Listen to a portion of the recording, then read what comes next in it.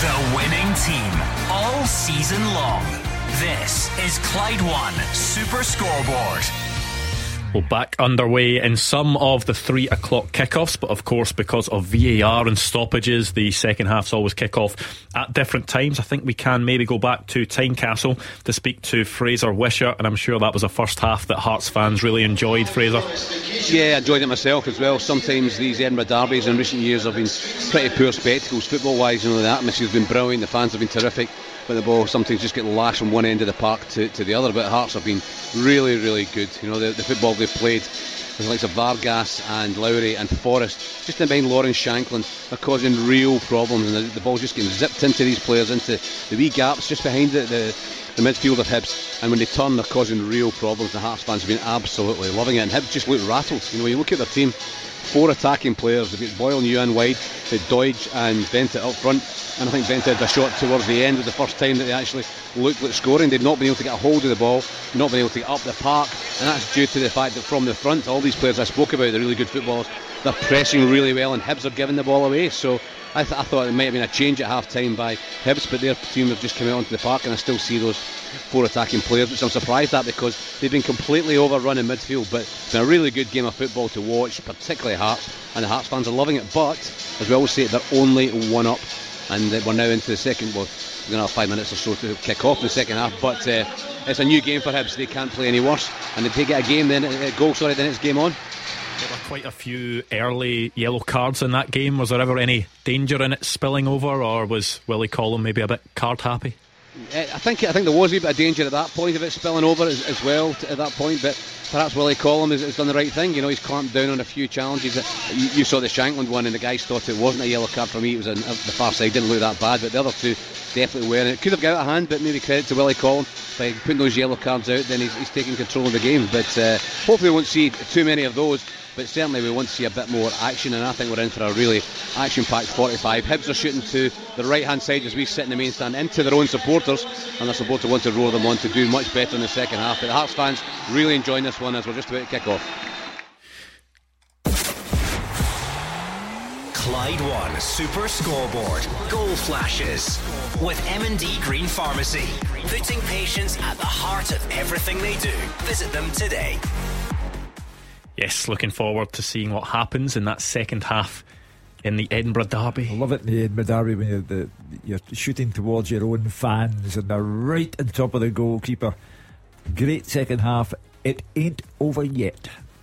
Yeah, I think there was not a single person in the studio that went for a Hearts win. I think it was you went for a draw. Was it Gordon? Yes. And then a Hibs win for the two of you. Yeah. You're starting to fear for your prediction a bit. I'm going to stick, Andrew. I'm going to stick. I think Fraser sums it up perfectly well. I'll give you one lifeline in any of your results. I'm going to stick with all my predictions because Celtic's up. I think Hibs, I'm going to stick with them. I think Airdrie will come back against Ayr. Who have you got, Livingston, Motherwell? Draw. Have you? I've got Motherwell there, but I'm going to swap. 10-man Motherwell now. You've gave us one lifeline and you've no one that's taking the lifeline. You're not allowed to change. I was just wondering. I was just gauging the temperature. There's no changing here, but I think we are a few minutes into some of the second half, just the way it's worked out. So Hugh, we will get this up and running. Good. The second half teaser with the scottishsun.co.uk/football for the best football news and opinion online.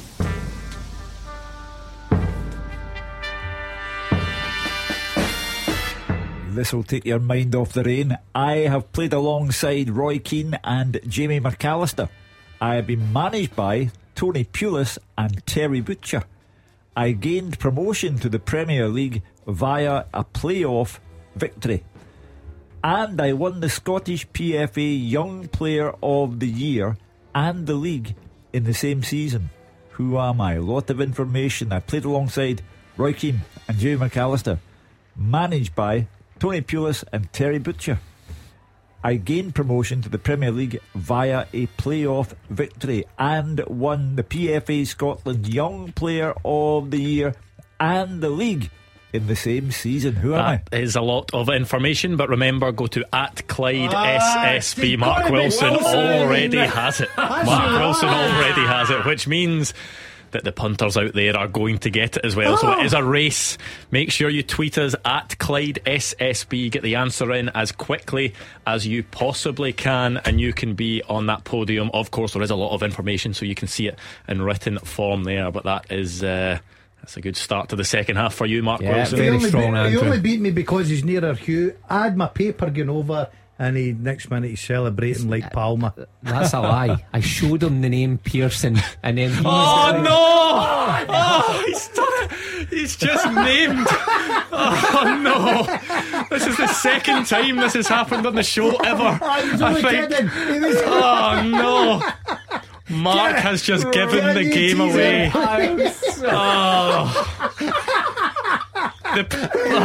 so sorry, mate. Hugh worked so hard to get that question, to put it together, and Mark 20 seconds after it was read out. Is it any wonder he's known as the mushroom for a reason? Oh, mate, Hugh, I don't think. To be fair, I don't think you'd have heard that. No, I was only joking. I showed him. Are we able to get a replacement one on the go? Do we think we can maybe try and get a replacement one? We'll see if we can do that. But Mark, that is the quote of the new season. I showed him the name Pearson. I put Wallace as well. Didn't even have it.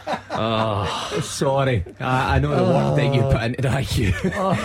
You cannot get the staff these days. Roger Hanna says replacement question or replacement pundit. You know what? He's top of the podium now. I know. No one else will get it. I actually remember it very well because it was Alex Ray last time, and Ian Wright was the player, wasn't it? And he said straight away, something about, I remember such and such about Wrighty.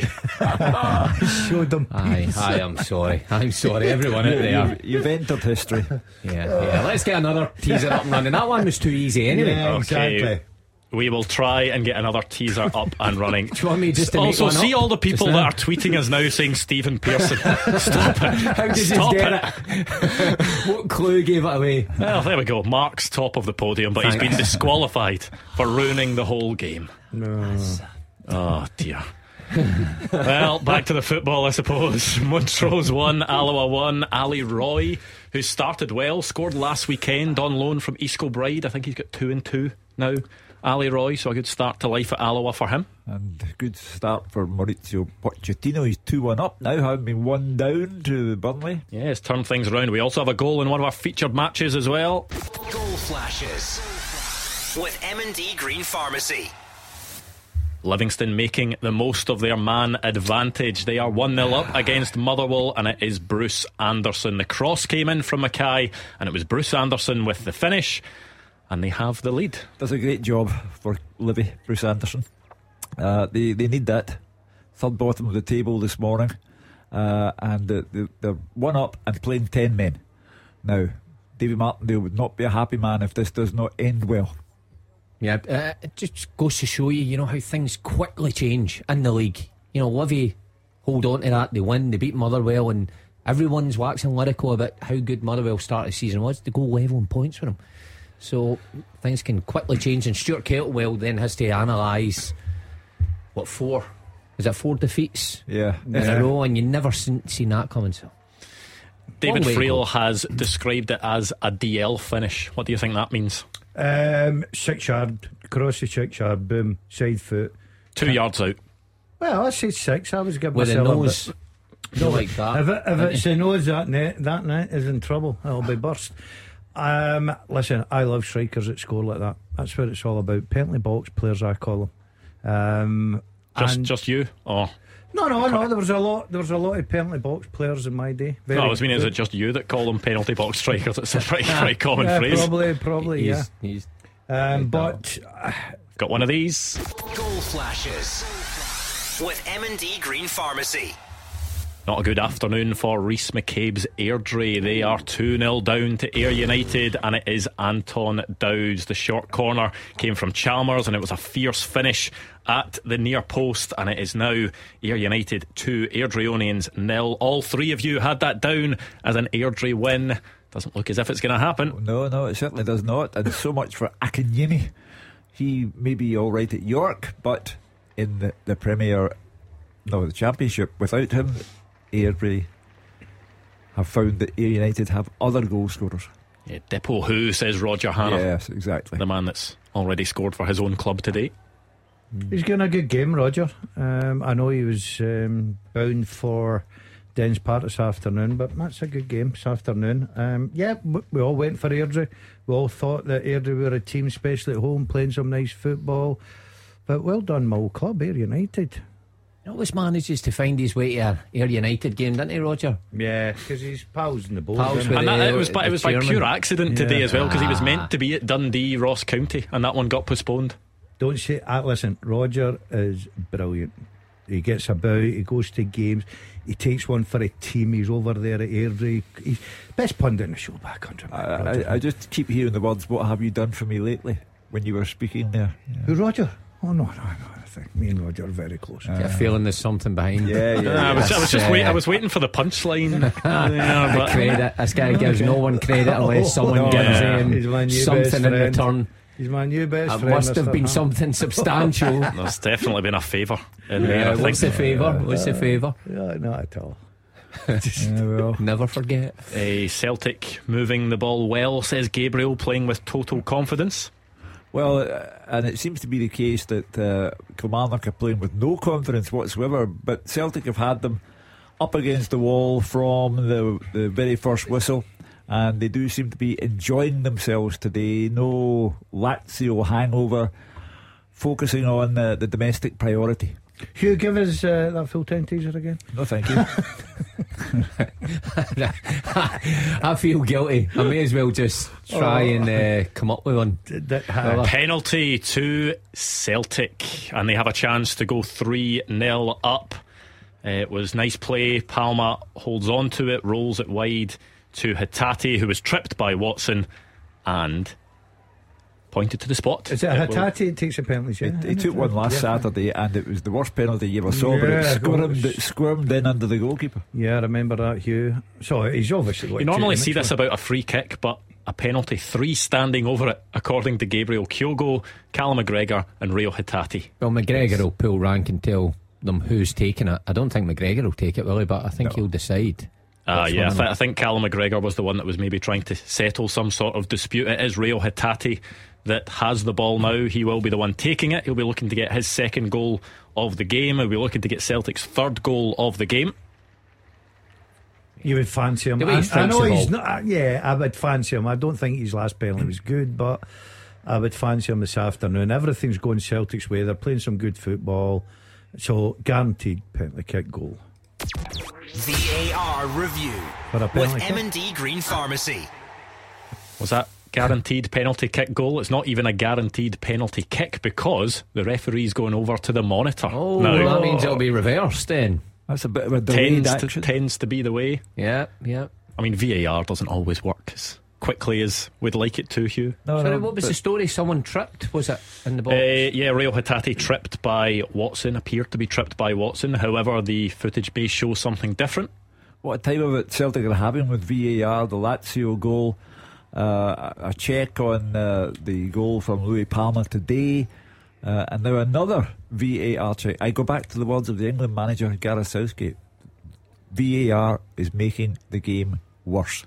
Well, Rio Hatate will not get his chance to take a penalty. It has been reversed, and no penalty to Celtic. Again, it doesn't make it worse, Hugh, if it's the right decision. Derek McInnes will be sitting there thinking it's not made it worse for me, because I would have came out after the game, looked at it on my screen and seen it wasn't a penalty, and it may have a different outcome in the game. What makes it worse is the length of time, and when the VAR, like we saw with the Tottenham Liverpool game, it shows a level of incompetence, and that side it makes it worse. But I think the technology is correct. It's just how we use it and the training that goes into it for those in the VAR truck that has to be much better, in my opinion. And the spotlight is on England just now by the VAR, but we don't get off lightly as well. Your guys aren't perfect. Your guys have made mistakes, and they will make mistakes. But the technology is sound, I think. That's enough crawling. Yeah. But I'm usually on here actually complaining about our referees, but Well, we'll see if this one gets reversed, because there is a penalty to Livingston now as they look to double their lead against Motherwell. Just scored through Bruce Anderson, and they could make things worse. That's a blow for there's one of these as well. All happening. With M&D Green Pharmacy. That button will need a service by the time December comes in. Hearts 2, Hibernian 0. It's an own goal by Jordan Obita, and Hearts are in a very, very good position to get that Edinburgh Derby win. Yeah, that's the end of the big picture. Hibs have obviously toiled. Fraser said at one point that they look to be rattled. Well, they're well and truly rattled now. If Hearts failed to win from this position, it would be a major black mark against Stephen Naismith's name. But as long as everything's the okay. leapfrog Rangers. yeah. There was a big influence from Alex Lowry as well. It was his cross that was sliced into the net by Jordan Obita. I think the stadium announcer gave it to Alex Lowry, but will probably go down as an own goal. Yeah, I think the young man's done well by the sounds of it today for Hearts. And Stephen Naismith, you think that just takes some of the pressure or some of the dissenters away from what he's doing, because Daz is right, that stays the same. They would leapfrog Rangers into third position, maybe only till tomorrow, but things just starting to turn in a positive light for Stephen Naismith. Goal flashes with M&D Green Pharmacy. The Livy penalty was given. It was Sean Kelly against Liam Kelly from the spot, and it was Sean Kelly that got the better of that one, sent the goalkeeper the wrong way, and it is now 2-0 to Livingston against the 10 men of Motherwell. Great scoreline, not yet a result, but a great scoreline for Davy Martindale. And well, that's 4 defeats in a row for Motherwell now, so Stuart Kettlewell deserved every word of praise he got when he became the Motherwell manager and steadied the ship there. But there's no room for sentiment. If you can play well but still lose, that's just your tough luck. That's 4 defeats in a row now. There cannot be many instances in football where a brother has scored a penalty into his own brother. I know. That's quite good, isn't it? Sean Kelly just scoring into Liam Kelly there. I didn't know they were brothers. Brothers. Yeah. Seriously? Yeah. I just thought that two of them were An awful called lot of Kelly. Kellys. Because there's 2 S Kellys at Livingston as well. There's Are Stephen they Kelly, brothers? but they are not. No. God, that'd be a family game out. Would it not? This afternoon at Livingston. Would you celebrate right up into your brother's face? Oh, yeah. Would you? Yeah. Have a bit of There you go. Give us that How's bonus. you like that, youngster? Aye. Yeah, that was What your you week, spend brother. your bonus on tonight? That was a busy period, wasn't it? Loads happening there. Well, obviously Celtic VAR has played its part again, and they're still 2-0 up and did not get the penalty to put them 3 up. Hibs, bad day. Have gone there in good heart, no pun intended, and they're leaving in bad heart because they're 2 down and they won't come back from that. But for Livy, he's done it again. Davy Martindale, you keep knocking him down, he keeps getting back up again. They do just pick up these results, Livingston. They'd only won 1 league game out of 7 this season so far. They'd had a few draws, but just being able to pick up those results is something that just keeps Livingston going, and they just manage to, whether it's grinding it out, they sometimes go through some good spells, they sometimes go through long spells of not winning games, but they're always safe. I think a lot of teams in the Premier League have got that form in them. You look back through the seasons, you get teams at the Livingstons, Motherwell for instance, Kilmarnocks and teams like that. They all have their little run, then have a bit excuse me, they have a big dip and then they come back again. Livingston find a way. I've not been impressed with Livingston last few times I've seen them. I thought they were very negative. I don't know if David's changed that style of play this afternoon, but he certainly made the advantage of the 10 men count. And Motherwell, who, listen, I'm from Motherwell, speak to a lot of Motherwell fans that go to the games home and away, really pleased with the forum, pleased with the, not the form, the fact of the games winning, but pleased with the way they're playing. You know, always saying a bit unlucky, we should have picked up a few points here and there. But as you quite rightly says, you can't keep saying that if you're starting to lose game after game after game. Now, I think the next game would be away to St Johnstone. Am I right in that? Something like that. So that's another one, because St Johnstone are fighting for their lives. So they need to start picking up points. Forget about, this nice football and they're being a bit unlucky. They'll start quickly dropping down that table. Well, all that was going on, Kyogo did have a chance. He ended up hitting the post. The rebound came back to him, put that one over the bar, but the flag did go up for offside. Maybe should have done better from the ball over the top by Palma, but it would not have counted anyway, or I think it would have gone to a VAR check anyway. But the flag did initially go up for offside, and Alex Lowry has made his contribution in the Edinburgh Derby, and he now makes way for Benny Beningame. A good player replacing a good player. So it just seems to be that Hearts are dominant, as they have been historically where this fixture is concerned. Kyogo at Celtic Park must be very anxious for a goal. Scored a beauty against Lazio, but it's not often that Celtic have a lead game at home and the ball's going into the net and Kyogo doesn't get a goal. So he'll be trying to correct that omission before the end of the day. Yeah, Benny Beningame coming on for Hearts as well. An interesting case with him, because he was a real big performer for them when he first turned up at the club, then had a really bad injury. Came on for, started to get away to Rosenborg, didn't he? A really tough 45 minutes, and was taken off at half time. Wasn't seen for a long time after that again. However, he's now starting to get back into things. I think this is the sort of 3 times in 4 games that he'll now have featured. So they'll hope he can get back to that form. Yeah, because he is a good player, like you says. I remember seeing him. Did he come on against St Johnstone? That was his big return away at McDermott Park. Was that the first game of the season, actually, that they won? But then that was a big surprise that he started in the European game and not just been able to hold a place down, but back in the fold now, and he'll be looking to hold on to a starting place next week. Right, Mark Wilson, your microphone is going off because we have another teaser. Hugh, quickly read it out. We'll tweet it at Clyde SSB, and it is a race. This one will not get spoiled. And tweet us the name at Clyde SSB. I have played alongside the Hibs manager Nick Montgomery and the Cali Thistle manager Duncan Ferguson. I've been managed by Davy Moyes and Lee Clark. Early in my career, I won the Scottish Cup and was named the PFA Scotland Young Player of the Year in the same season. Who am I? I have played alongside Nick Montgomery and Duncan Ferguson, been managed by Davy Moyes and Lee Clark.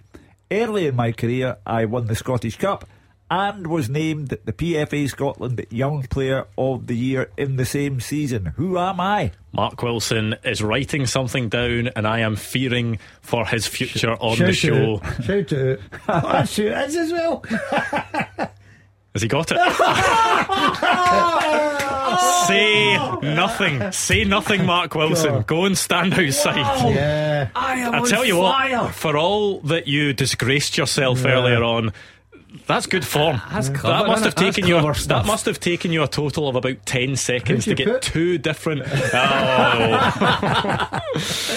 Right, okay. At Clyde SSB, it is a podium system, so quickest will be at the top of the podium. Get your answers in at Clyde SSB. Now we have one of these Goal flashes with M&D Green Pharmacy. Airdrie could get back into this one. They have a goal through Lewis McGregor. Ayr were claiming that the ball went out of play before the cutback. However, it came to Lewis McGregor and he scored, and it is now 2-1. That looks an interesting game, and there's one of these. Goal flashes with M&D Green Pharmacy. And it's for Hibs. Hearts 2, Hibs 1. Ellie Ewan with the goal, and that will mean there is going to be an exciting final. What are we, 25 minutes maybe of the Edinburgh Derby? He was first to a loose ball, fired it high into the net from 12 yards. Ellie Ewan with the goal, and it's all to play for again. Is it going to be allowed to stand? We're having a VAR day. Yeah, that's true. Every goal that's scored now. But the VAR, is it working at Tynecastle? It is working at Tynecastle. Yep. I think it was working for kick-off because there was the check earlier on for the potential handball for a Hibs penalty, and I think there had been a previous check as well. There will be a couple of changes for Celtic. Nat Phillips coming on, you would assume, for Cameron Carter-Vickers, just to ease his way back into proceedings. And it's going to be James Forrest as well, just waiting for confirmation. But you think, 30 minutes midweek, 60 minutes around that, just over that for Cameron Carter-Vickers today. Is that smart for Brendan Rodgers? Yeah, smart. I think he'll take his advice from the medical staff and the sports scientists, as many managers I'll stop do. you there, Mark Wilson. Goal flashes with M&D Green Pharmacy. Out of nowhere, Celtic 2, Kilmarnock 1. And it's a goal. Oh my goodness, it is all happening. No, that goal should stand, and we'll see if this one does as well. Goal flashes with M&D Green Pharmacy. Hearts 2, Hibs 2. Ellie Ewan has scored a quick fire double, and it is level in the Edinburgh derby. And Kilmarnock have one back against Celtic. A manic few minutes in the Scottish Premiership, which means we could be in for a grandstand final 20 minutes, Hugh. Who scored for Kilmarnock? It was Watson. David Watson slipped in by Polworth. Has that change been made? Carter-Vickers off, Phillips on? I don't or was it think ready? it has been made yet. I wonder. I will wait and see. I just wonder if Brendan Rodgers may put the brakes on that one. Yeah, the Celtic players are complaining. They felt Alistair Johnson was fouled in all that. So we'll see if there is any sort of check or if the game is back underway. The finish from Watson, it was just slid under Joe Hart. Well, you're quite right. It sets up one heck of a finish, both at Celtic Park and at Tynecastle, and out of the blue, Kilmarnock get a goal. Now, Celtic's concentration has to be substantial now, because to throw away a 2-goal lead would be an amazing mistake. That change has now been made. Cameron Carter-Vickers and Lewis Palmer off. Wow. And on come Nat Phillips and James I hope Forrest. Phillips doesn't make a mistake and Celtic lose a goal. Oh dear. But I said at 2 o'clock on this show, and please listen back, there would be plenty of goals. Everybody complained about the rain outside. It was a striker's pitch. It was goals written all over it this afternoon. We've got great excitement. Yeah, that was a manic few minutes. So let's get you up to date. It is Celtic 2, Kilmarnock 1 in our featured matches. What a comeback from Hibs. It is now Hearts 2, Hibs 2. Livingston are 2-0 up against the 10 men of Motherwell, and Airdrie got a goal back against Ayr United in our featured championship game. So it is now 2-1 to Ayr United. Well, if Ellie Ewan can complete a hat-trick and get a Hibs win from a 2-goal deficit, you'll have a statue beside Greyfriars Bobby in Edinburgh. So an astonishing finish in the making in Glasgow and in Edinburgh. Celtic would have to be careless beyond belief to let slip at home a 2-goal advantage, but that's what they've got to fight against now. Yeah, David Watson with the goal, the youngster. What a moment for him as well, scoring away to Celtic at Celtic Park. Yep. Yeah, good for the young man. And he's gave his team a real fighting chance here at Celtic Park. I think that'll be the disappointing thing for Brendan Rodgers this season, is always susceptible to concede a goal, even at home. You go back to the Ross County game at the start of the season, Motherwell last week, then Lazio, and then just out of nothing Kilmarnock. There's a kind of ease to playing or scoring against Celtic. Teams always seem to get an opportunity and seem to punish them at the minute. I think that's the biggest problem. Everybody talks in the European scene about, if they take their chances or whatever. If you're going to win games in that level of football against top quality teams and players, you're defensively got to be strong. You look at their goals the other night there. The one they lost from the set play, the corner kick, was dreadful defending. Okay, they gave the ball away for the second one, but they still can defend that. They've got a 3v2 in the box, and then all of a sudden Lazio get men forward, got an overload and punish them. So as much as you can concentrate in the forward line about taking chances, they've not got the defence right for me yet. And I know they've had problems with Carter-Vickers coming back, and great to see him back into the Celtic team now, and he's bedding them in, but they've got to get the back door shut for me. Imagine someone had said this to you about 6 or 7 years ago. Karamoko Dembele has scored for Blackpool against Charlton. I didn't even know the lad was there. No, neither did I. Went to France and is now on loan at Blackpool. That's a great move, isn't it? You live in France, you fly over to Blackpool weekend, September weekend for that boy. I'll be brilliant. Just wants a home game. So here, would you have taken off Blackpool sounds right up your street, by the way. Would you have taken off Louis Palmer and brought on James Forrest, who has no eye for goal, and you're 2-1. Celtic, it's like Motherwell last week. You're wondering how this all turns out in the end. Well, it was hard to question last week when we seen, making 3 subs right away, and you're thinking, is that desperation, whatever, but it certainly worked for him. The reason I would be surprised, you, is because he didn't play the 90 plus minutes midweek. So it's not like you're thinking, right, a bit of tired legs here, I want to freshen things up, but you're bringing on a very, very experienced player. Looks as if the brothers are going to square off again. Jason Holt goes down in the box, and it will be another penalty to Livingston, and there's going to be one of these at Tynecastle. VAR review with M&D Green Pharmacy. For who? A VAR check for a potential penalty for handball for Hearts. However, quick decision, no penalty. Play on at 2-2. Hibs worked hard to get back into the game, and it remains 2-2. Well, Fraser called it, and all credit to him. He's been on the show a long time, and we were waiting for that moment. He said game of the day, and it's lived up to it. It is going to be Kelly against Kelly again. However, maybe it's not. VAR review with M&D Green Pharmacy. Sean Kelly was getting ready to take it. However, the referee is going to the screen, and it looks as if the decision is that it was a foul, but not inside the box, outside the box, and it will be a free kick instead of a penalty.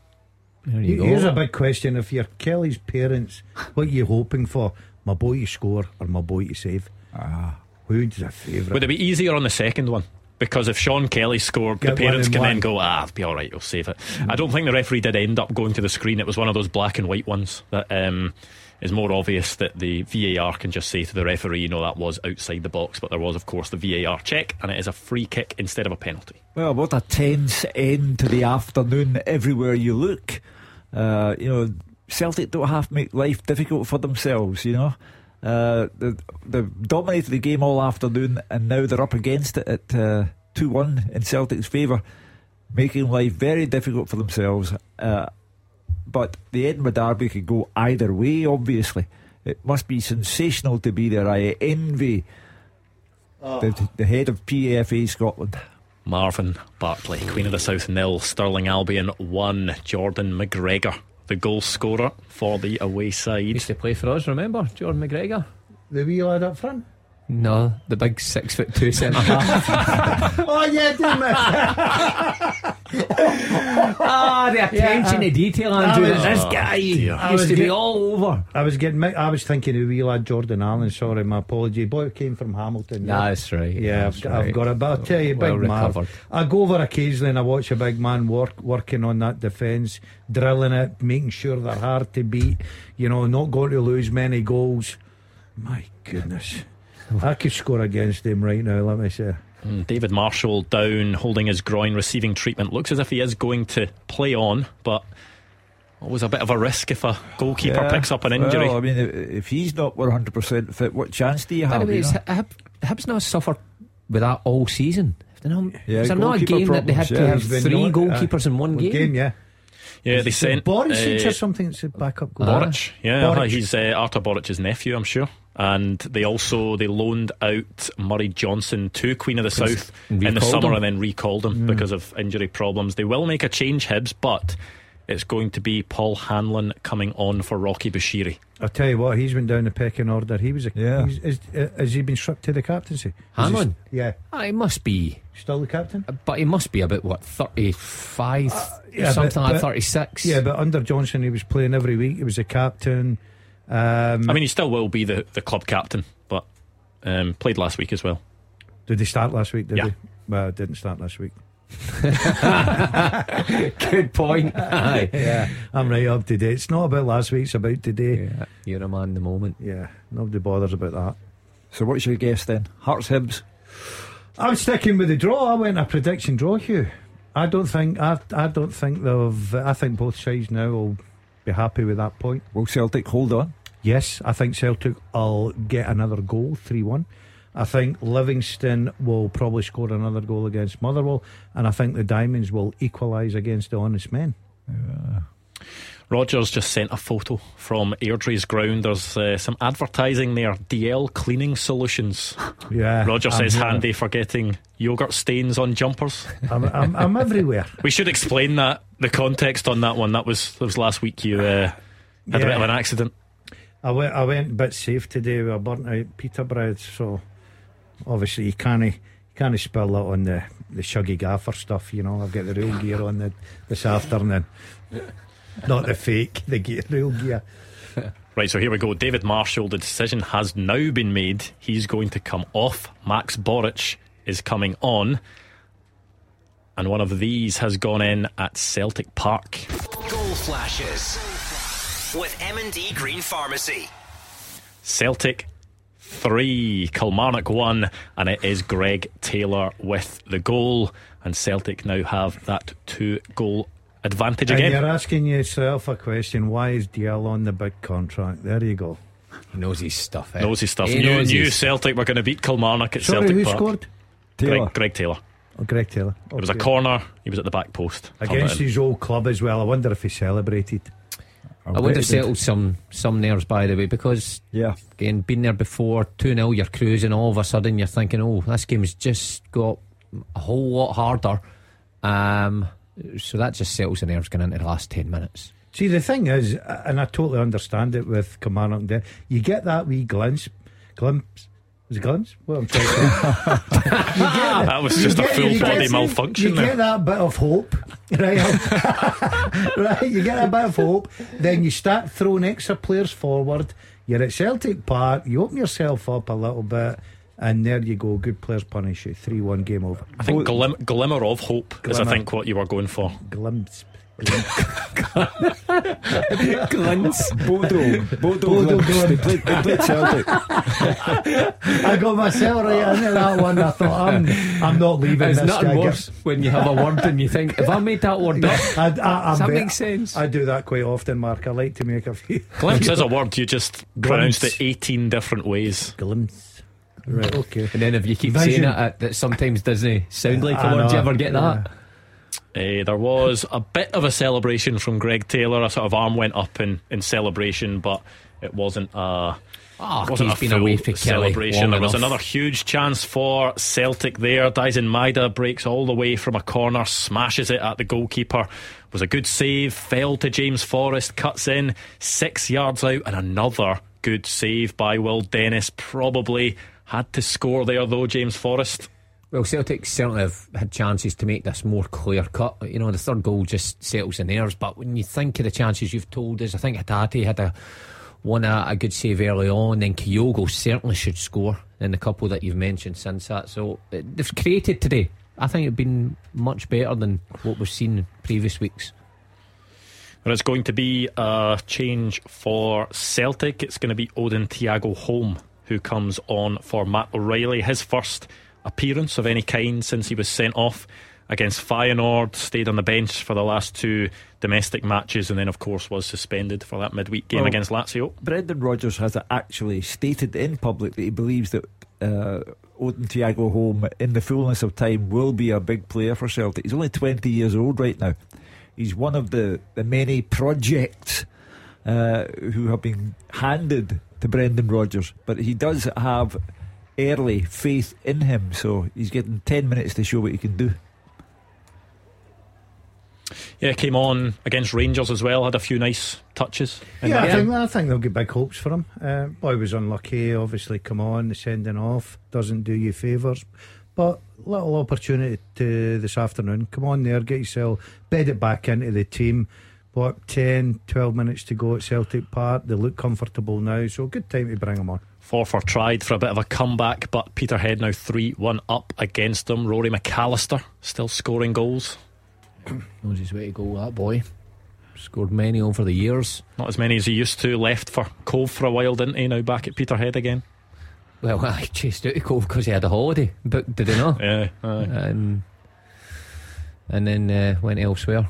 Quite right. I'd have chased him myself. The only excitement now. You'd have been the one going on holiday. No. Did you look? If you ever see what the dedication of footballers, have you watched the Beckham thing? Yeah, I watched quite a bit of it yesterday. It's very good. Is it good? It's really good. Yeah. Brilliant. It reminds me, What's good about it? I've not watched that yet. It's not just all about his relationship with. It's about his whole career. It's a lot of football stuff, but I think that I won't spoil any of it. Yeah. I'm not. I mean, it's obviously all out there. His career is all out there, but I mean in terms of how it's done. Rebecca Lou's in it. I don't quite think so.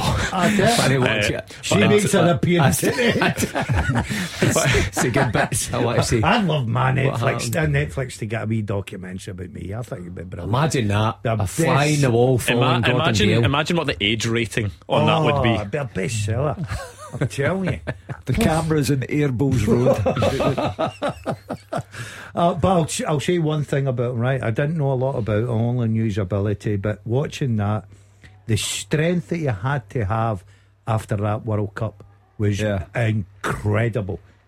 What he went through down in England. And some of the, all the usual characters are in it, the class of 92 who you'd expect, but there are some big names that they did really well to get that were significant in his career. I won't spoil it because I quite like seeing like that. No, there was some other ones, but I won't spoil it for people out there that want to Tell watch me, it. I'll spoil it. I love spoiling things. Oh no, Mark's already done that today, so we'll leave it at that. Big chance for Kilmarnock, a great ball across from Watson.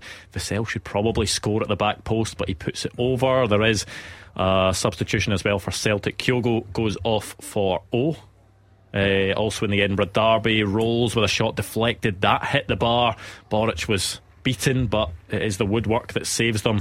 His first touch would have been to pick the ball out the back of the net. Sounds a sensational game at Tynecastle.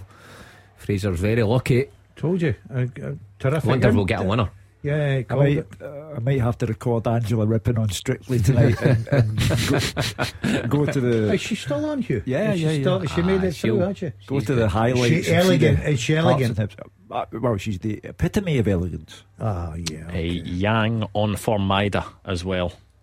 Just with O coming on as well, how tough is that as a young striker when you're maybe only getting those fleeting opportunities at the end of matches, 10 minutes here and there? He'll be desperate to prove himself, but he is sort of feeding off scraps really in his Celtic career so far, and especially this season under Brendan Rodgers. Not many starts at all, because Kyogo is obviously the reliable force up there.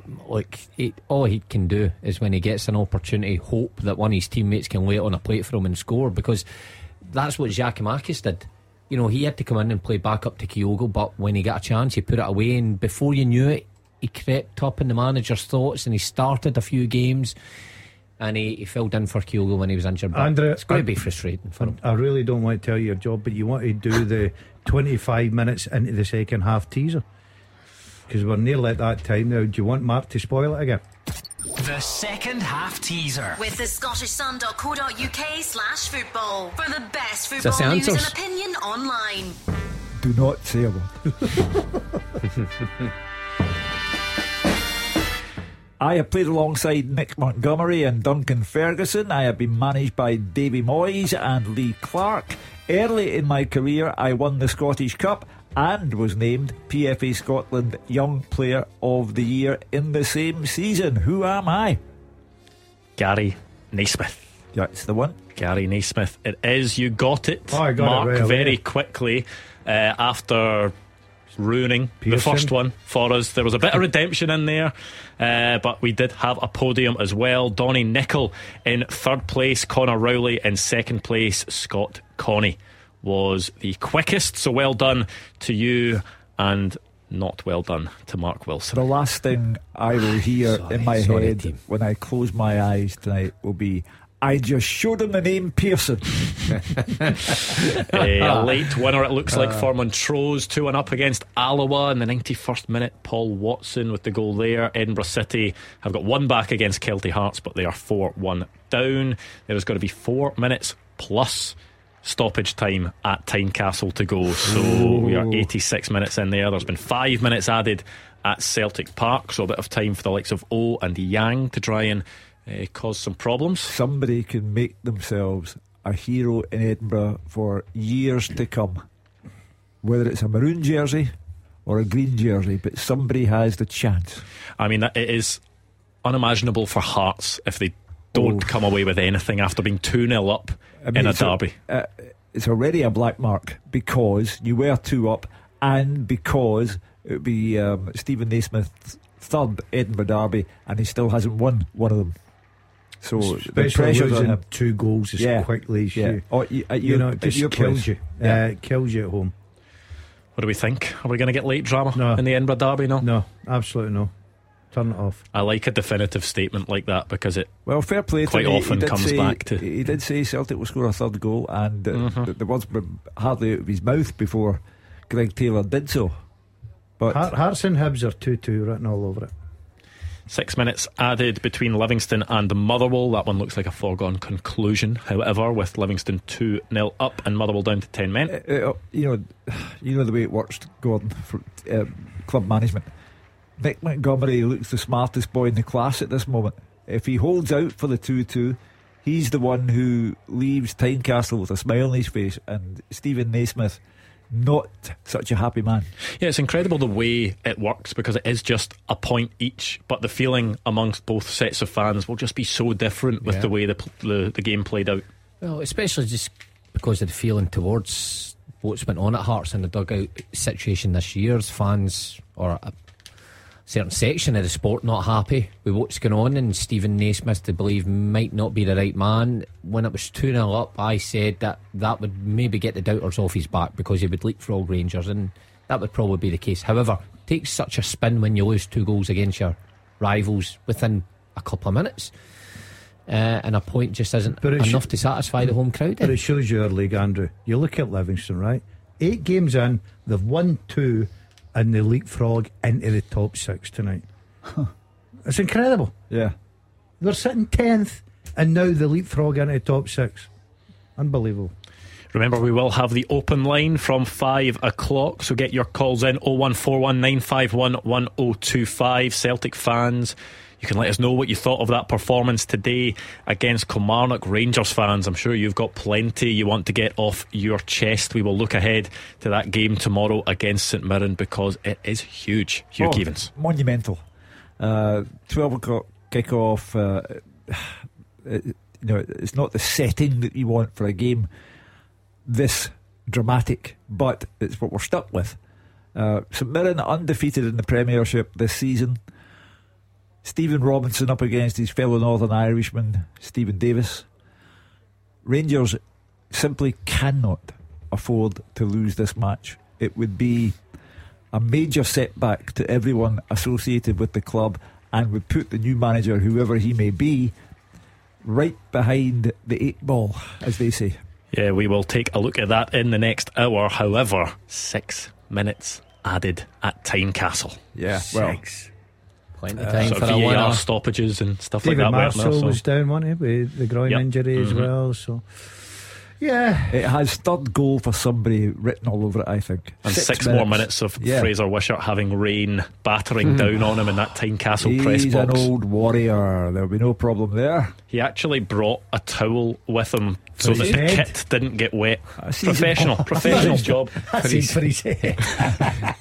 He'll have a bonnet on, Fraser. He's well equipped for this weather. Nice tweed bonnet. Full time between Queen of the South and Stirling Albion is a defeat for Marvin Bartley. Lifeline for Man United. Oh yeah, 93rd minute goal against. Well, let's go to Celtic Park actually, because it is full time there, Gabriel. Yes, it's Celtic 3, Kilmarnock 1 at the full-time whistle. The champions making it harder for themselves than they would have liked, but in the end a fairly routine victory and an impressive attacking display with goals from Rayo Hatate, Luis Palma and Greg Taylor. The Hoops were at it from the off. Kyogo had the ball in the back of the net within 5 minutes after a lovely move, but it was rightly ruled out for offside. Hatate did have them in front after 22 minutes.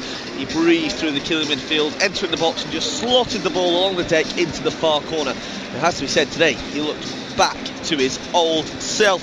Just over 10 minutes later, the Hoops had doubled their advantage. Luis Palma showing his brilliant ball striking abilities, stroking it into the top left hand corner. from over 20 yards. It was a comfy first 45 for the Hoops. They came out in the second, zipping the ball about, playing some lovely football. Really nice link-up play. Matt O'Reilly had a curling effort in the bottom corner that was well saved. Tate Maida also had big chances to make it 3. Celtic thought they had the game out of sight when they were awarded a penalty after Tate appeared to have been felled in the box by David Watson. But David Dickinson on the VAR sent Matthew McDermott over to the screen. Penalty decision was reversed. And then, after 72 minutes out of absolutely nowhere, it was game on. A counter-attack for Killie, their first real big chance of the game. Celtic felt Alistair Johnson was fouled by Kyle Vassell, but they both looked at it. The ball popped into Polworth in loads of space, and he just rolled it into David Watson on the right-hand side in the box, who slid it under Joe Hart first time. Looked like it was going to be a grandstand final 20 minutes, but former Rugby Park man Greg Taylor put the game beyond his old side as he turned in a corner with less than 10 to play. It should have been more in the end, and Will Dennis making 2 more huge late saves from James Morris and Dyson Maida after a devastating counter-attack from the home side. As I said, Celtic making life a little bit difficult for themselves, but they got there very good going forward today. They are certainly starting to find their stride under Brendan Rodgers. Still some defensive frailties. They move 7 points clear of second place St Mirren and a huge 10 above Rangers for tomorrow's match between the two sides. Full time at Parkhead, Celtic 3, Kilmarnock 1. Late corner for Hibs at Tynecastle. We'll see if that develops into anything after a full-time report from Roger Hanna at Airdrie against Ayr United. Yeah, Airdrieonians won, Ayr United 2, a deserved victory for Lee Bullen's men. Back-to-back away wins in the Championship, lifting them 4 points clear of the drop zone. They had to rely on goalkeeper Charlie Albinson early on, an excellent save to deny Lewis McGregor an opening goal. But it was Ayr who broke the deadlock in 21 minutes. Airdrie substitute Kanayo Megwa, who'd come on for the injured Cammy Valentine, gave the ball away to Jay Senga. He freed Jamie Murphy on the left, and his deep cross was tapped in at the back post by the excellent Logan Chalmers. There should have been more cleared before half-time. Airdrie keeper Josh Ray denying Mark McKenzie 1-on-1. Murphy shot from 20 yards and deflected over the top, and Ray having to make a save deep into first half injury time to deny Chalmers again. But Ayer's second goal came in 53 minutes. A short corner by Chalmers. It involved Roy Silla. It came to on-loan frontman Anton Dowd. He took a touch and a fierce finish at the near post. Way too powerful for Ray. Airdrie come back into the game after that. Callum Gallagher fired over at the back post. Murray Aiken then had a low shot held by Albinson, and they did get a lifeline in 67 minutes. McGregor slamming home after a stramash in the box, with Ayr furious, claiming the ball had gone out before it was cut back into the 6-yard box. The closest the Diamonds came to an equaliser just a minute from the end. Substitute Nikolai Todorov flashing a shot wide, but that would have been hard on the honest men. They deserved this away victory. Airdrie 1, Ayr United 2. Still around a minute to go at Tynecastle, but it is full time at the Tony Macaroni Arena. David Friel. Full time, Andrew and Sean Kelly came out on top in a unique family battle really, as Livingston secured a first home win of the Premiership season. The Livingston defender beat younger brother Liam from the penalty spot as 10-man Motherwell suffered a fourth defeat in a row.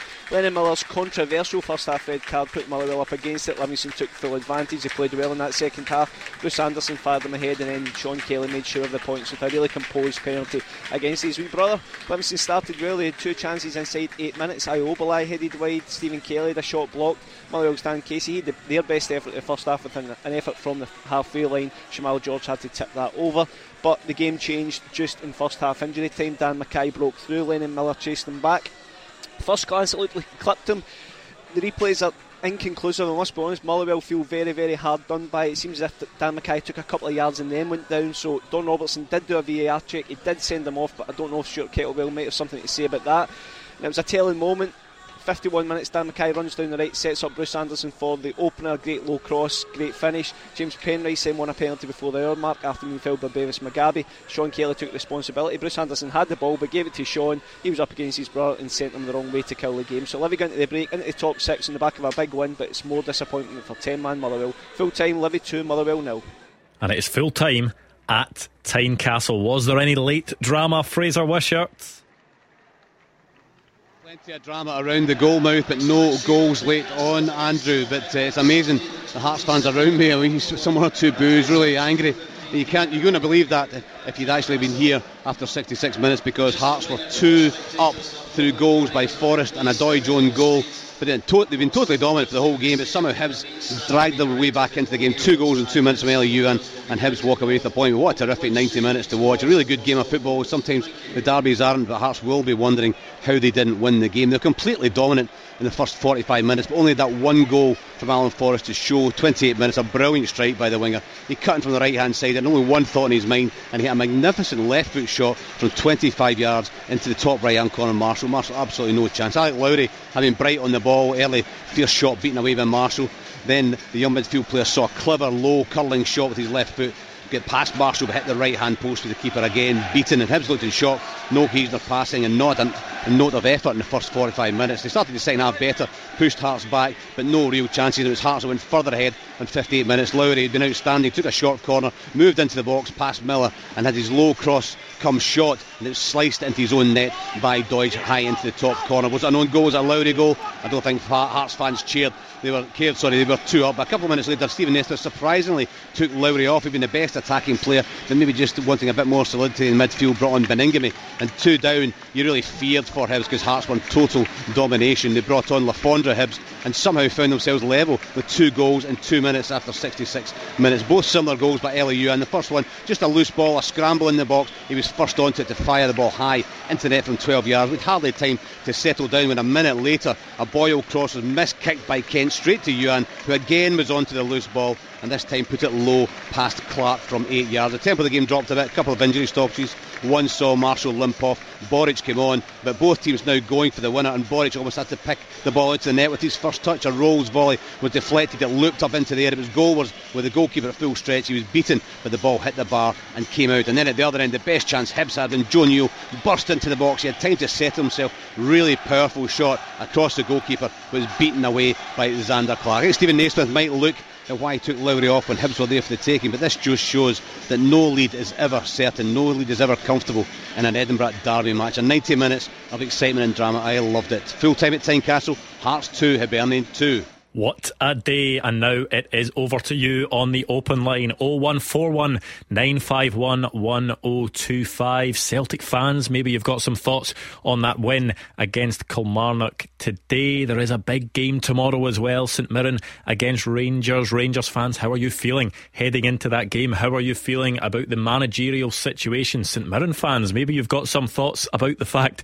that you could potentially go 6 points clear of Rangers tomorrow. And of course, that Edinburgh derby was fantastic. Maybe you're a Hearts fan, maybe you're a Hibs fan, and you want to tell us all about it. We'd love to hear from you. 0141 951 1025. Give us a call now and you could be up next. Action as it happens, and your reaction from 5 on the open line. This is Clyde One Super Scoreboard. Another exciting day in Scottish football, and now we want to hear what you made of it. 0141 951 1025. Celtic with a 3-1 win against Kilmarnock at Celtic Park. Drama in the Edinburgh derby. Hearts went 2-0 up, but too quick LEU goals meant it finished 2-2, and Motherwell is now 4 straight defeats. They did have a tough run. They played Celtic and Rangers in that run, but after a good start to the season, it's maybe not going the way Stuart Kettlewell would have wanted. They went down to 10 men. Lennon Miller sent off. Livingston made the most of it. They were 2-0 winners, and now it's over to you. 0141 951 1025. And of course, 2 big games tomorrow, and the biggest, you've got to say, St Mirren against Rangers. What do you take away from today, and how do you look ahead to tomorrow, Hugh? Well, I take away from today that Celtic got the job done. At 2-1, there might have been 1 or 2 nervous fans inside the ground, but Greg Taylor put those nerves to bed. So they've done their bit, and now they have to see what effect it has on Rangers, because Rangers cannot afford to lose that match tomorrow. If you're trying to employ a new manager and the final interviews are taking place in the days that follow the St Mirren Rangers game, you can't be saying to them, look, we're 10 points behind Celtic and we have to overcome that deficit, because the manager who doesn't overcome that deficit won't get warm reception from the supporters, so they have to give the next manager in a fighting chance, and that means beating St Mirren and keeping the gap at 7. The league table makes good reading for Celtic and Celtic fans, Mark. They are now 7 points ahead of St Mirren, who of course play tomorrow. They are now 10 points ahead of Rangers, who play tomorrow. So there is that side of it. Delighted Celtic fans. There will be some concerned Rangers fans. Stephen Robinson saying during the week, imagine they could go into the international break 6 points ahead of Rangers. Rangers will be desperate for that not to happen and have a 10-point gap potentially on Celtic with just 8 games played. Yeah, without doubt. And let's be honest, there's a realistic chance of that happening. Sometimes we come up with these things and we have to put it out there because it is fact, but back of your mind you think that's never going to happen. The way Rangers are at the minute, and after that performance on Thursday night, the way St Mirren have been playing, well, everything's up for grabs tomorrow for Celtic. Brendan Rodgers hit the nail on the head a couple of weeks ago where he said that this is us supposedly not at our best, and he's probably right at that. Celtic are finding the league not a canter, but it's firmly going their way. They have to brush up on a few things, but today I think again was a step in the right direction. What a chance he's created. Only downside, a goal against, and they probably should have scored more. Yeah, Celtic have had some tests. They've maybe not done it the easy way at times, but you look at their Premiership record: 8 games played, 7 wins, 1 draw, no defeats. Yeah, I think no defeats is a big factor there. They're starting to improve, especially at Celtic Park. I see a change in that pace and movement. Yes, there was a time that today maybe some supporters thought, oh no, 2-1 against Kilmarnock, we could get undone here. I was always confident Celtic have got the firepower, because Kilmarnock had to open up a little bit, come and try and get that equalisers. Plays right into Celtic's hands with the players that they've got. You look at the bench, substitutions, he's bedding players in, getting them game time. Palma, great confidence booster today, gets the nod, scores a terrific goal. You're right, the league form and obviously the results are very, very good just now. Yeah, there maybe would have been some question marks just in how Celtic would respond to their midweek game, just because of the manner of the defeat, but they've stood up and made themselves counted today. Yeah, admittedly they're playing a Kilmarnock side who had gone into the game 6 matches without a win. Now it's 7, but I think they repaid the fans who turned out on the worst day of the year. The ground was not full as it normally would be because of the awful weather, but they repaid those who did battle through the rain to get to Celtic Park. At 2-1 you might have thought, well, what's going to happen next? But they got there. Greg Taylor, it's a comfortable day's work for Celtic in the end. Well, that's what these three think, but more importantly, what do you think at home? 0141 951 1025. First up, Davey is a Celtic fan in Motherwell. Davey, what did you enjoy about that today? I just think every game we seem to be improving. You can see what Brendan's trying to do with the team. Lots of positives, but I'd like to put a special mention to the boy Liam Scales, man. I think he's been terrific since he stepped in. Just to like to see what you think about that. I said before the game started, Davey, that I thought it was a tremendous compliment to Liam Scales, because he's paired with Cameron Carter-Vickers, and it underlines the confidence that Brendan Rodgers has in him. He came into the side because of injury. He has maintained his place, and at the moment there is no reason for him to drop out of the side. You look at Celtic centre-back options. Liam Scales in there with Cameron Carter-Vickers looks as if it is the first choice out of the available players, with Nat Phillips, with Mike Nawrocki, with Gustav Lagerbielke. If everyone is fit at the moment, do you think Liam Scales retains his place? Has he done enough? I would think so. I think when you put in the performances he has since Ibrox to now, including the Champions League, then I don't think you could drop him. I think Brendan Rodgers will also like him in possession. Very good in possession with that left foot, and that's why he found himself at left back at Aberdeen last season, because you've got to be comfortable in possession if you play a full back. When he originally came over as a left back, didn't he? His first few appearances for Celtic were at left back, scored at Tannadice, didn't he? That, of course, so he did, yeah. But what he is good at as well, so you have to be good in the ball in this Celtic side to fit into Brendan Rodgers' plan, but he's a good defender. You saw his block the other night at a crucial period in that first half.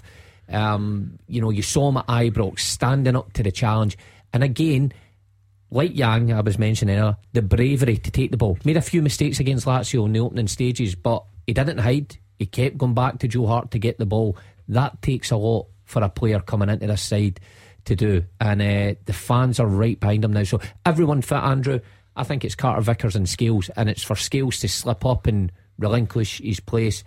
I just can't see him doing it at this minute. He's playing that well. There are these sliding doors moments in football where, you know, it looked as if Liam Scales was out the picture at Celtic, looked as if he may well go back to Aberdeen where he was last season. All of a sudden there are injuries, and when that happens, it's about a player stepping up and making the most of that opportunity, and Liam Scales has done that. You can't say he's not. I agree with what the lads were saying there about him. I think what he does as well is, for a manager, it's not 100% important, but I think it's important in the modern day game. He gives him a great balance on that left side, that left foot. He's very comfortable.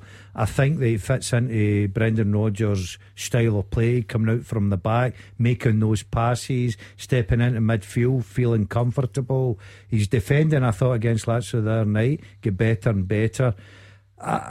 Look, Mark's rightly said, he's got the jersey just now. It's up to others now to come and take it off him, but so far he's been excellent. Davey, a goal for Rio Hatate today. He's got that new contract. Maybe didn't start the season as well as he's played over the last 18 months, but do you feel that this can now be the time that he'll kick on this campaign? Totally. I thought he was more like himself today. His first goal, that was a thing of beauty, to be nutmegged and slotted at home. I'm totally happy with the day. Yeah, I mean, I don't think anyone can doubt Rio Hatate's ability over the last 18 months since he came to Scotland. He's been one of the best players in the country. Would you expect that he'll establish himself as that again over the next few months as well? Yes, I do. The contract extension can only help. It settles his future in the short term. There's no doubt that one day big money will take Rio Hatate away from Celtic, because that is what Celtic do and want to do. That is the model. But while he's there, he's a first class player, and he showed it again today. So, you know, they'll get the international break out the way and have to kick on again, because Celtic have some very awkward matches. I think they get Hibs and Hearts in successive weeks. They'll come out of the international break with big games to play, and they will need Hatate in the kind of form he demonstrated today. I think he's still adapting, Andrew, as well, to the style that Rodgers wants him to achieve. I mean, that midfield three is a different look to it, the way Brendan Rodgers wants, because I remember, Daz, when we went to see Celtic against Motherwell at Fir Park, and we seen Hatate, we seen Jota and Greg Taylor, the rotations between them. Hatate often found themselves just drifting into a wide area where midfielders didn't know whether to go and pick him up, so he got plenty of space, you know, to get that first touch out his feet, and he would play these lovely passes. This Rodgers midfield's a bit different. I watched him the other night against Lazio, against greater opposition, of course, and he struggled to find space within that system to get on the ball. So I think as time goes on, he will get better. He will realise where he can join into attacks. Things like today shows that he's got that great ability with the ball at his feet, that he can just shift it and create something out of nothing. But within the system, he will get better. Well, thank you to Davey. Martin is a Celtic fan, also in Motherwell, up next. Martin, what did you take away from today's performance? Quite a positive move forward for the boys. They seem to be gelling really well. My question to the panel is, for the influence of Kyogo, he seems to be a wee bit lacking. He seems to come very deep, no forward play. I think we seem to lack in the front line. They take him off and change for O, who never really has hit the ground running for Celtic, just to see what the panel think of that and any potential replacements. You can't have a replacement till January, so Kyogo, who has had his position altered slightly by Brendan Rodgers, will have to get the head down and get on with it. Beautiful goal against Lazio. He's also still got 4 goals and 2 assists in 8 Premiership appearances this season, so it's not as if there's a lack of return there at all. No, but I do take Martin's point that he doesn't look the electric figure that he looked under Ange Postecoglou. He scored midweek, you know, a very good move and a decent enough finish. He should have scored today, you know, no doubt about it. The opportunity he has, that falls on Kyogo, nothing to do with system or anything like that. But I think he's adapting like Hatate.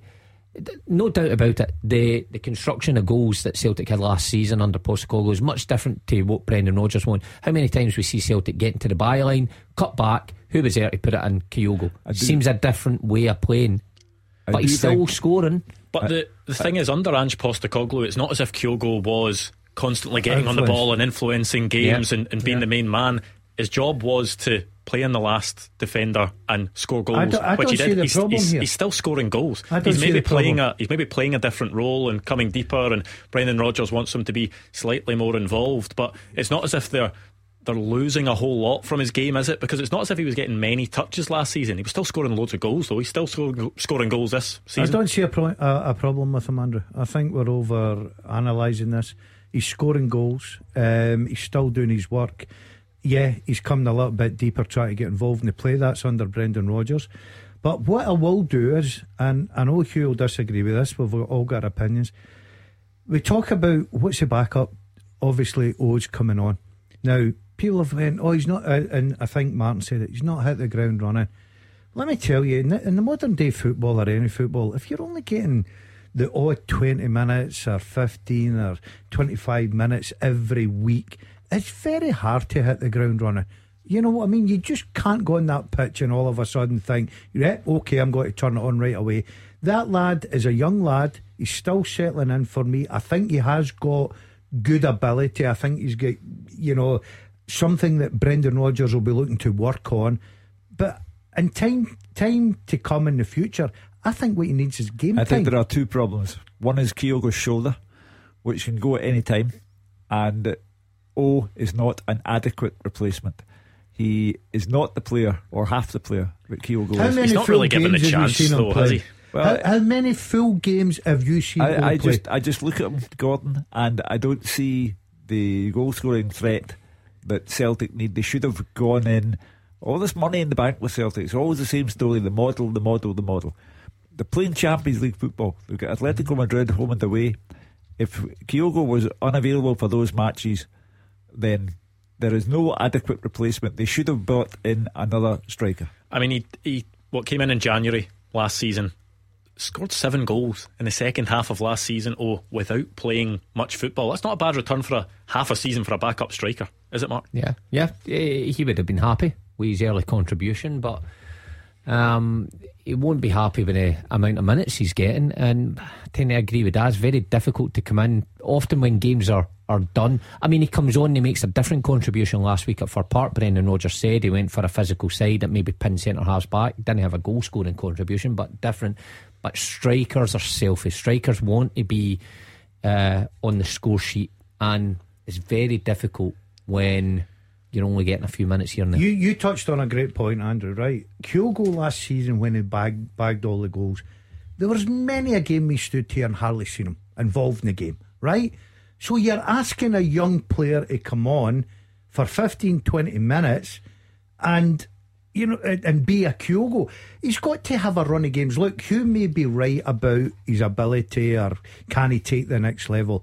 I'm not arguing that case. What I'm arguing is, I think it's a bit unfair, because I don't think he's had a fair crack of the whip and a run at games that he needs for people to turn round and judge him. By the way, I would like to see the amount of chances as well that's felt in those minutes that he's got. I can't really remember any that O's come on and it's also went. Part of the responsibility of being a striker is getting into those areas as well, so it's not always, that can be down to him as well, how many chances he's getting. Well, of course, but when you've got guys either side of you and behind you like O'Reilly, and you've got Maeda and Palmer, you want them to create that chance for you. And I can't really remember many that you would go, he should have done much better there. So he's just crying out for something to fault him in the box. On Kyogo's sort of change of role, coming deeper, people will look at Kyogo's contribution and what he's doing, but do you maybe need to look at the impact it has on other players in that Celtic team? Matt O'Reilly scored 5 goals this season. Is Kyogo dropping deeper, maybe creating more space for those midfield runners? Matt O'Reilly's scoring at a rate that he's never scored at before for Celtic, and he's being pushed further up by Brendan Rodgers. Is Kyogo maybe dropping deeper, occupying defenders, and that's allowing Matt O'Reilly more space, or Rio Hatate more space? Something that they've worked on, of course. Listen, it came to fruition against Ross County, and we saw it first hand. Kyogo came in, flicked round the corner, O'Reilly scores a terrific goal. You'd have to I'm trying to think of O'Reilly's goals this season. You'd have to kind of analyse how they've came about and if it's had an impact in that. Some Celtic fans have said it's a positive thing. A lot have said that they like Kyogo off the shoulder. The time to tell will be at the end of the season when you compare the figures from last season to this season. Kyogo personally, but you're right, Andrew, the overall team, did it produce more goals or is it hampered Celtic? Well, thank you to Martin. 01419511025. If you want to be up next, Rangers fans, I want to hear what you're making of your situation at the moment, whether it's about your confidence levels ahead of the game tomorrow, whether it's about the managerial situation. Give us a call. 01419511025. The team with the biggest support in Glasgow and the West. This is Clyde One Super Scoreboard.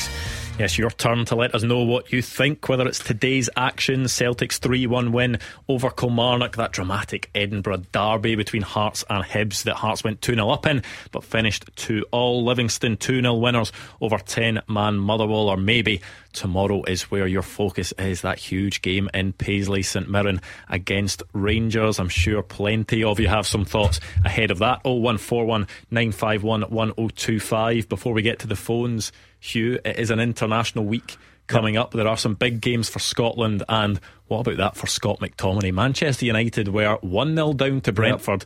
Up pops Scott McTominay, a 93rd minute goal and a 97th minute goal. He scored quite a few doubles for Scotland recently, and he's got one for Man United to get them out of hole. He got Eric Ten Hag right out of jail, because Brentford winning at Old Trafford, on top of all the other things that have taken place at Old Trafford this season, would not have looked good for him. He's also turned into a relatively prolific goal scorer for Stevie Clark. I don't even think it's relatively prolific. I think you would say it's very prolific. Yeah, in terms of those who have gone before him. But we're going to be bang up against it in Seville. They will want revenge for what happened at Hampden, and it will be a testing night for us. I think it will be more about our defensive qualities. I hope I'm wrong, but I think it's more about our defensive qualities. Yeah, we'll have plenty of time to preview that during the week, but there are some big games tomorrow that we will look ahead to as well. None more so than St Mirren against Rangers. We have Andy, who is a Rangers fan, on the line. Andy, how are you feeling about that one? The same as I felt with a lot of the game recently. Good evening, Andrew and the panel.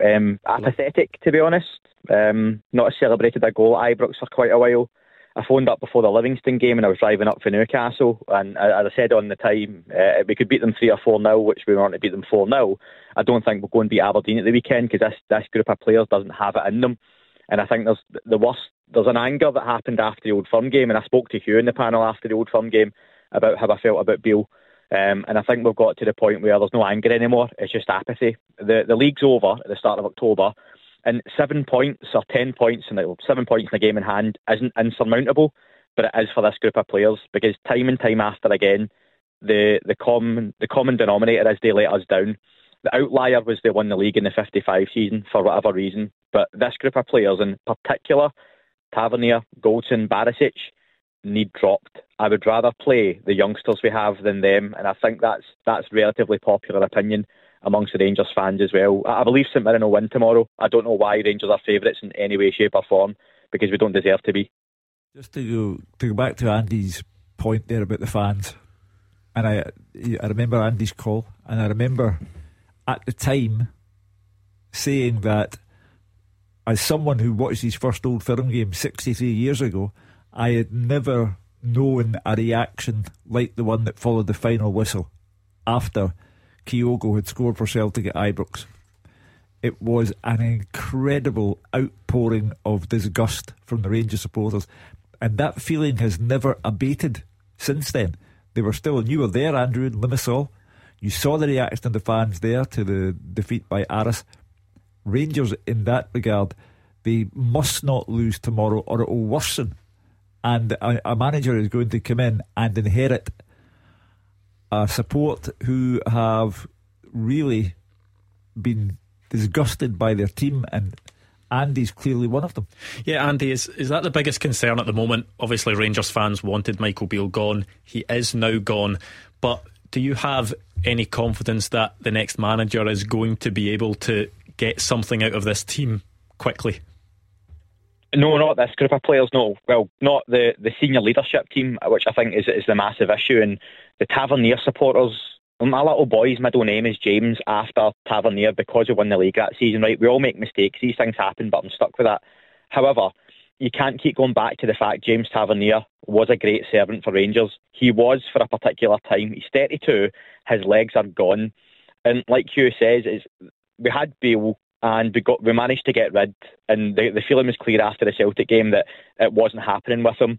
But usually teams that are capable then have a bounce back when they get rid of a manager. And Tavernier himself has seen that plenty of times, given he's done it around 8 different times now with different managers.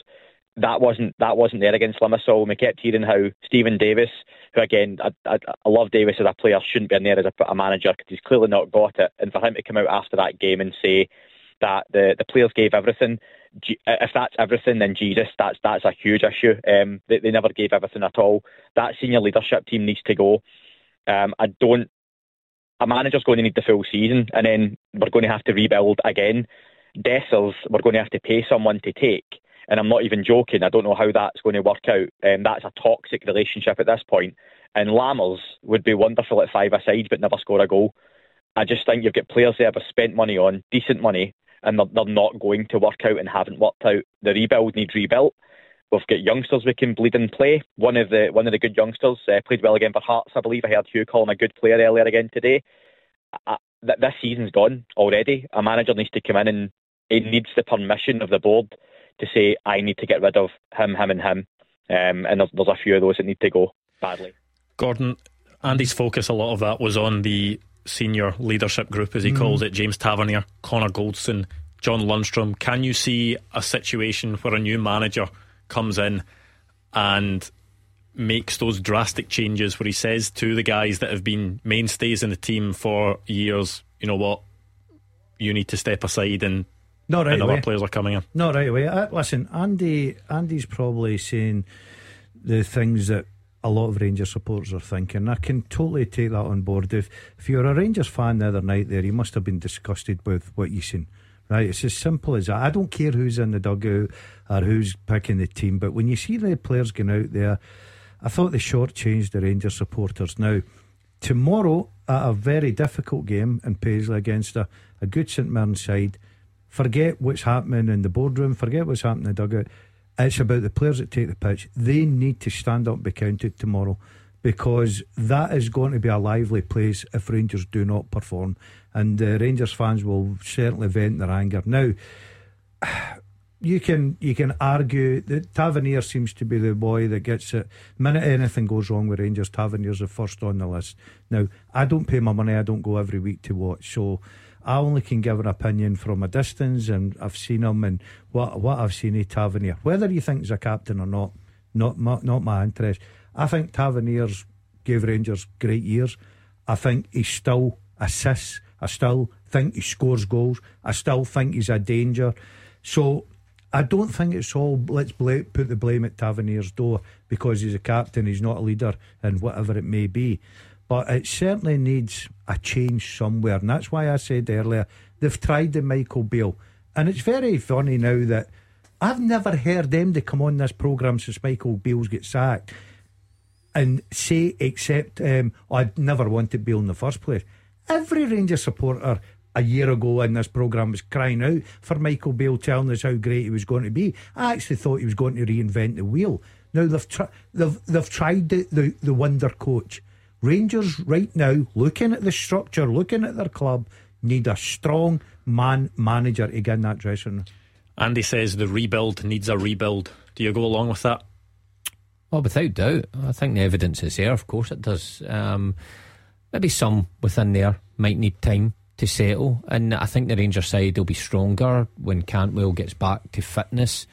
And I know Raskin was involved the other night, but you get, your is that part of the issue that those were two guys who were maybe Rangers' two best performers in the second half of last season, hadn't even been close to hitting the sort of heights that they were at that point? Yeah, Raskin and Cantwell were the exact same as the rest that came in. They actually went backwards, but those two for me were still better than the rest. The guys that have been there before, I wonder, there's a lot of individuals playing for Rangers at this minute.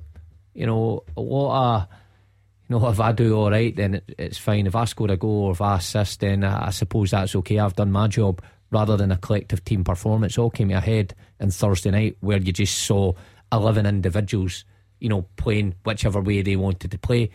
And it should never be the case that, especially at a club like Rangers, especially when your teammate's been elevated to the position he was in, you would do anything to make that transition as easy as possible for him.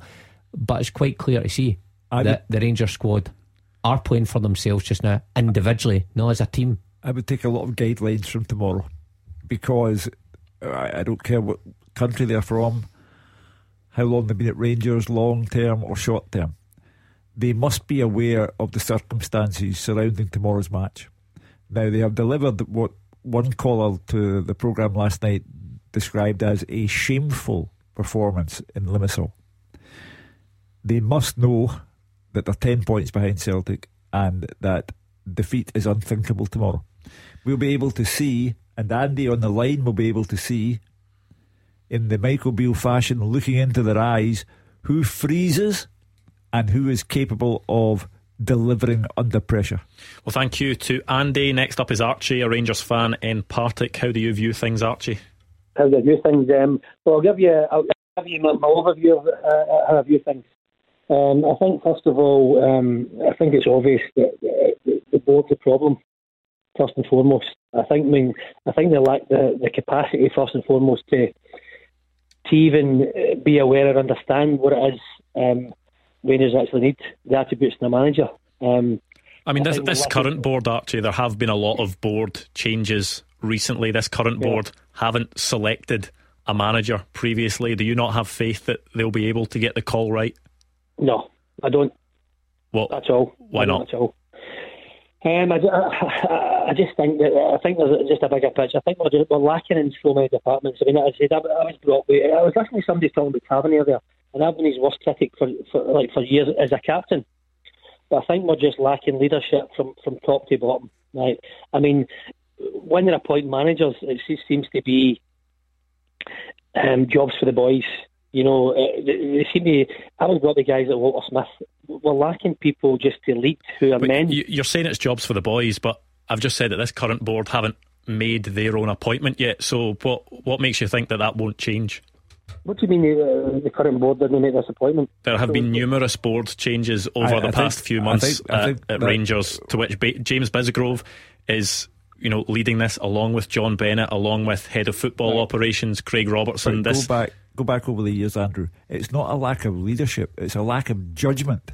They fell for Pedro Caixinha. They fell for Mark Warburton. They fell for Michael Beale. They have to, and you're quite rightly pointing out that the same people didn't fall for these three guys who were failures, but the people who are in charge now must be aware of the past and must get this decision right, because failure to do so will have heavy consequences. It looks as if Rangers are just going to appoint a manager. Final interviews are expected to take place next week.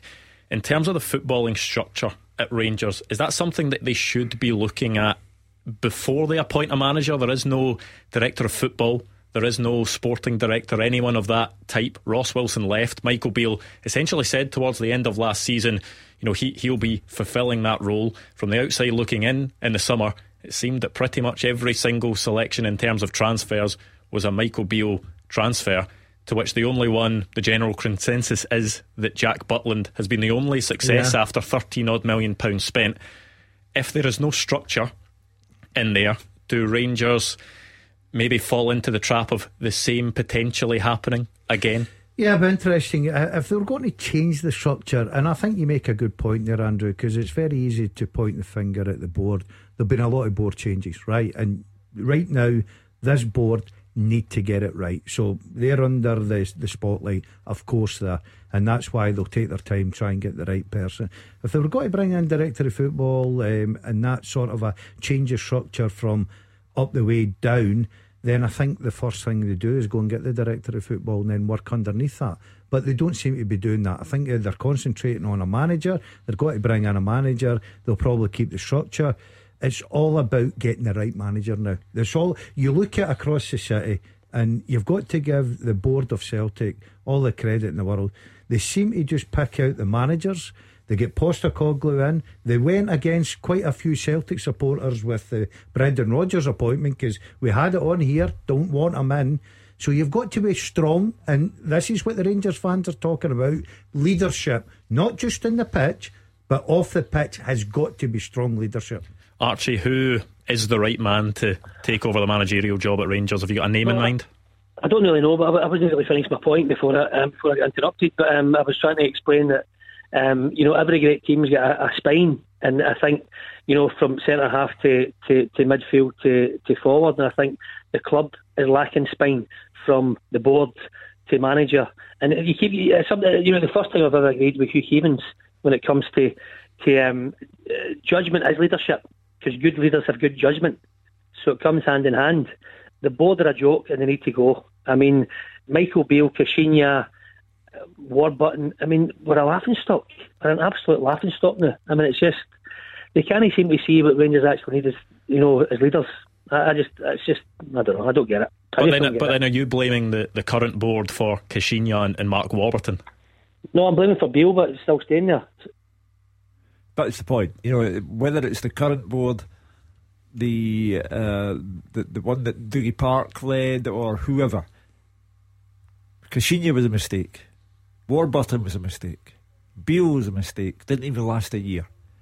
The next one can't be a mistake, or it pushes the club further and further back. Well, thank you to Archie. 01419511025. We'll try and hear from some of today's managers next as well. The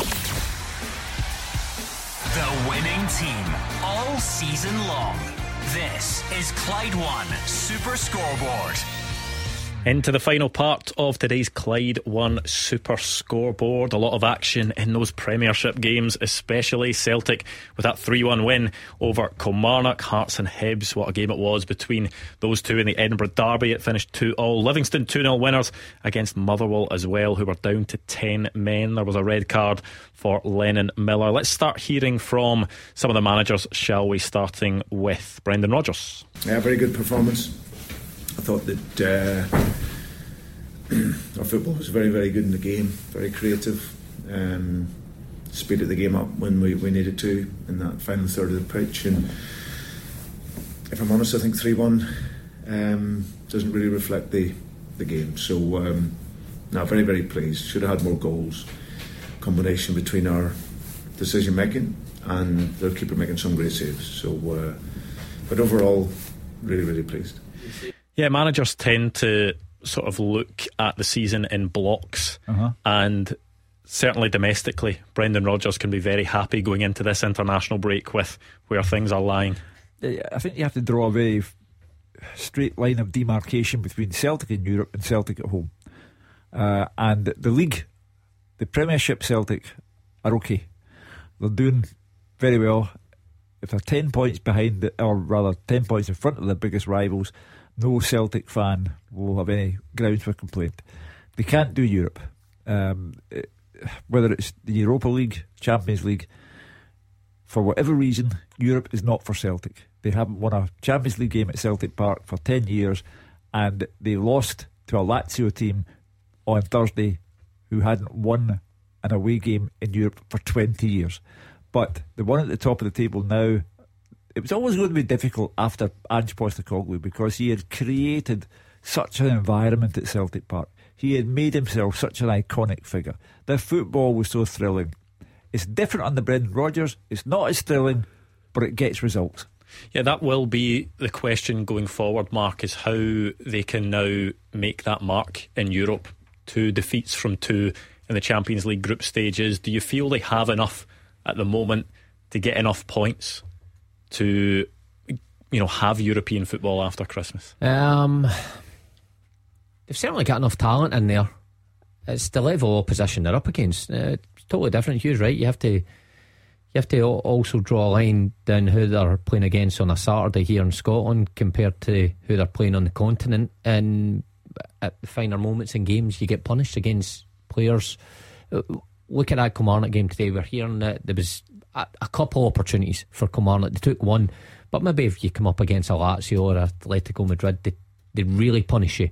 And Celtic don't seem to punish teams when it comes to Champions League or Europa League. So look, it's a tall order for them to have European football, but they're still in the mix for Europa League football. But they need a win in the next game. If not, then they'll be out. But Brendan Rodgers in this block of games, if you're going to compartmentalise it, he'll be delighted. Only dropped 2 points in 8 games. He'll be happy. Right now you've got to say the step up's too big. There's no doubt in that. You look at their domestic form, it's good. They've played 8 games, they've scored 19 goals, so they can score goals domestically, no problem at all. But I think Mark's right. You've got to look at the opposition you're playing. They're in a very tough group. They've not got the other night there was a total blow for them, and I went on record saying that I thought they deserved something out of the game. I thought in parts of the game they played really, really well, but defensively right now for me they're not strong enough to compete at that level.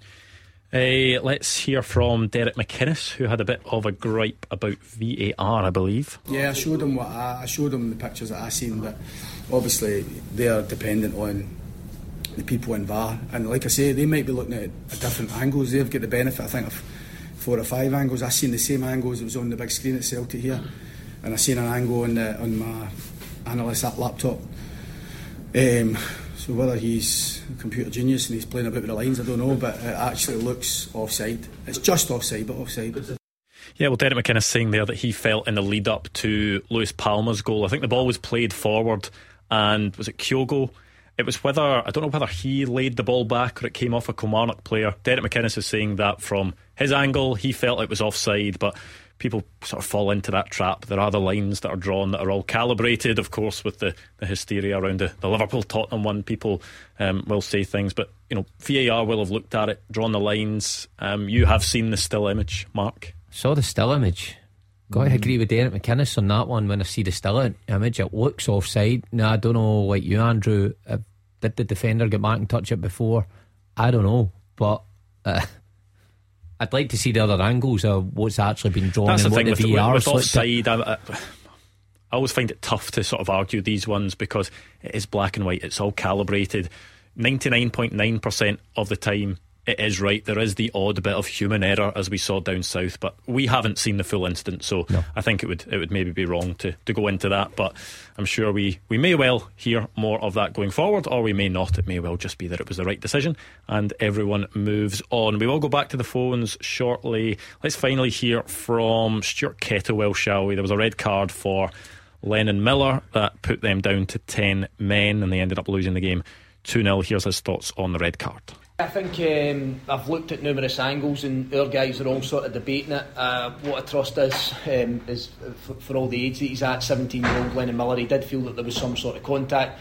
I've had a look at another angle of it there. In fact, 2-3 angles of it. A couple of them, it doesn't look as if there's anything at all. There's one that I maybe think that there might be some sort of contact, and a slight clip in Daniel Mackay's heel, and then from there, irrespective of that, we look at it. I'm sort of stripping it back to not so much contesting Don's decision.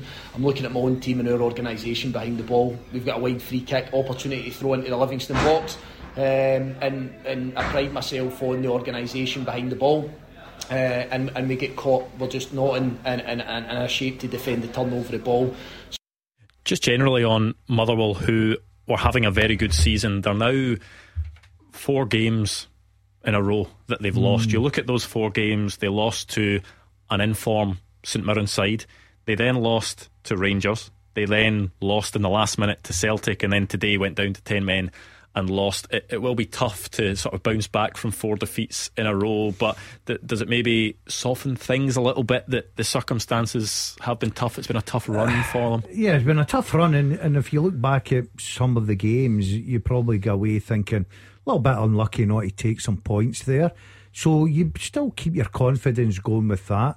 That was a game today that I would expect Motherwell, who's got a good record against Livingston, to go through there and pick up the points. OK, they were reduced to 10 men, but as much as winning becomes a habit, so does losing, and the next game piles a little bit pressure on you to make sure you just don't start dropping down that league, and it can be easily done. And Motherwell are in that situation just now. I think it's St Johnstone after international break away. They'll certainly need 3 points. Well, Nadeem has been patiently hanging on the line. Nadeem, what are you taking away from all this today? What are you feeling ahead of tomorrow's game against St Mirren? Hi, thanks Andrew for taking my call.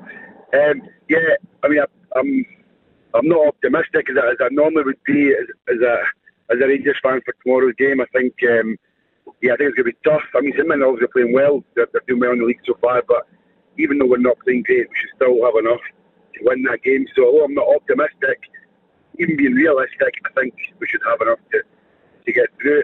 One of a couple of other points I'd like to make, Andrew, if you allow me, was over the last kind of week or so, since Beale's gone, and that was the absolute right thing to do for Beale to go, no doubt about that.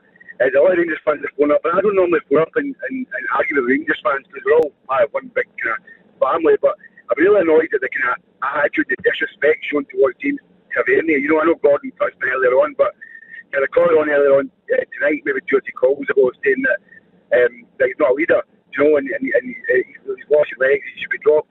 You're talking about that guy who scored over 100 goals for Rangers. He was instrumental in winning the league when Gerrard was here. He was instrumental in getting us towards a European Cup final a couple of seasons ago.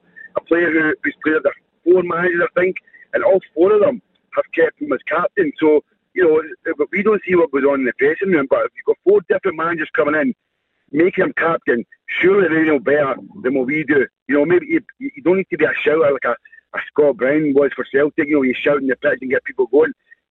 Tavernier's not like that. He's more of a quiet guy. So I think total